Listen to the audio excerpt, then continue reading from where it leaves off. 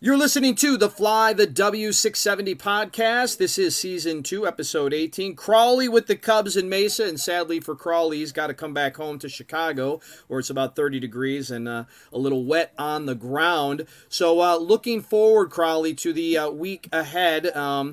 They'll have a bunch of games that we'll get to talk about. They have also had some guys reassigned, if you will. So guys that we've really enjoyed looking at and talking about. PCA at the top of that list. He is no longer in the big league camp. Right. So the Cubs have series. They're playing Milwaukee today. They got Colorado, Cincinnati, Arizona. They got a split squad, LA versus and the White Sox, and then San Francisco and San Diego this week.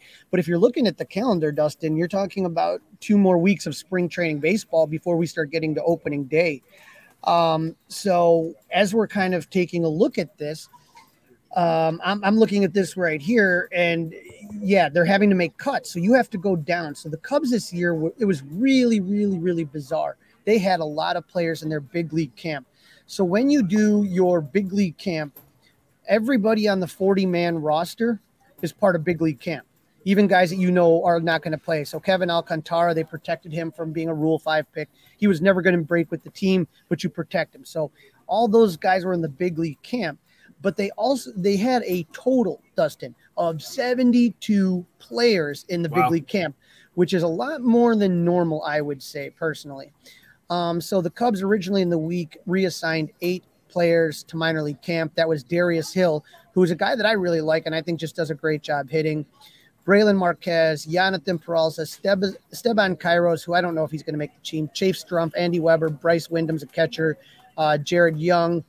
So again, you have the 40-man roster of those guys, then you have the non-roster invite. And so when you go to Sloan Park, fields 1 and 2 is where you're going to see that would have been the 72 players out there. So they are separated from some of the younger minor leaguers that really don't have a chance and were not protected in that Rule 5 draft. So all the stars on the team are working on fields 1 and 2.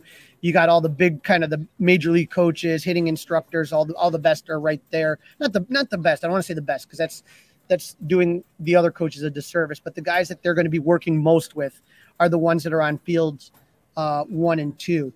So, like I said, you have your 40-man roster, and the Cubs invited 32 players into the camp. Mike Tauchman is a guy that has been getting a lot of playing time.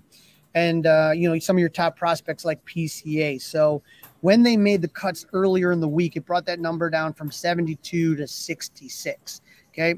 And so additional cuts were made. I think it was Friday where the cuts were made. And those were kind of some of the bigger names that you're talking about. Now, Alexander Canario, I think if Alexander Canario hadn't gotten injured, he may have been one of the big talks of the camp. He actually had more home runs than Matt Mervis did in the minor leagues last year. But Brennan Davis was optioned to AAA. So one thing to keep in mind, and this is just nothing but procedural stuff, is if you are on the 40-man roster, then procedurally you have to go to a minor league team. So they're figuring that Alexander Canario and Brennan Davis, they're optioned them to AAA Iowa. Okay. And so that's the thing that you're kind of taking a look at it. So Ben Brown, he's a pitcher. We've had him on the show. He's been absolutely great. It was great having him on. He was optioned. Ryan Jensen and Miguel Amaya were all optioned. And PCA, Correa, Holloway, and Leaper, none of them were on the 40-man roster, so they were just reassigned to minor league camp. But it doesn't really matter because all of those guys are all going to the same place.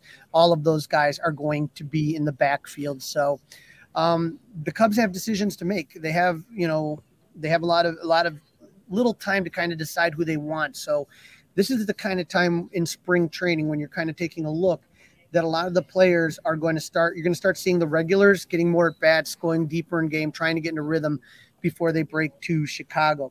And then once we kind of get to the end of spring training, that's where we're going to find out where most of these guys are going to be playing their minor league ball, those that don't break with the big league roster.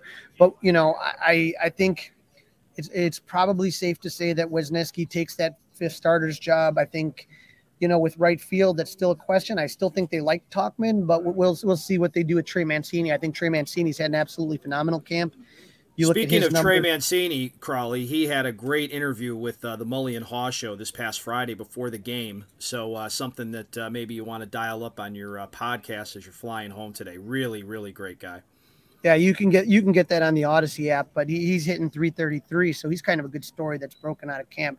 But those are the guys like Esteban Kairos. I don't know what's going to happen with him.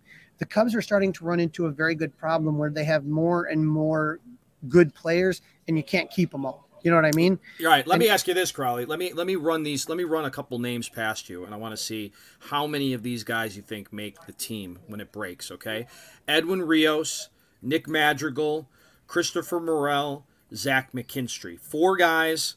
Probably 2 of the 4 stick. Who are the 2? I do not think Edwin Rios sticks. He has a minor league option still, and I believe Zach McKinstry does not. Okay. So if Zach keeps McKinstry here, then. Yep. Yeah, and so I think that would be it. And what were the other 2 that you gave me? Morel and Madrigal. I think that one's a tough one. I think with Morel and his ability to play all the fields, he's more valuable. But I really kind of wonder if they just want to get him every day at bats. I mean, both of those guys are in a bad situation where they're kind of in a little bit of a log jam, you know? And you see that a lot with teams as they start to get more talent, like the Dodgers. They have a lot of guys that just don't get playing time because who are you displacing, right? And so I think third base is the spot that you're just going to take a look and see what they're going to do with Patrick Wisdom, Christopher Morel, you know, and McKinstry can play third. That's the position where I think you're going to see the most rotation. And so just a few bullpen spots and a few infield spots. I really think that is. And I think that with Seiya getting injured, that really kind of threw things off. I think if Seiya hadn't got injured, I think Chris Morel's 100% a lock. I think that the fact that he is injured and we don't know how long might mean that you might see more Mike Tauchman in right field, but I'm not sure. All right, Crawley, have a safe trip back to Chicago, Season 2, Episode 18. Crawley with the Cubs in Mesa for a few more minutes anyway, maybe a few more hours. Don't forget to listen, download, review, and subscribe to the Fly the W podcast. Crawley, that's a wrap. Again, safe travels, and we will talk again early next week. Dustin, I want to say thank you to all of our listeners who came up and said hello and had a lot of fun talking with them at the Club 400 tent. Even though I'm gone, the pizza and the Club 400 beer is still going to be going. The Salsa King with the nachos and the chip are going to still be going, and a lot of good people. So hey, stop on by, just enjoy it. And you know what? I like watching the Cubs win and fly that W more than lose. So let's keep it going, even if it don't count. And go Cubs!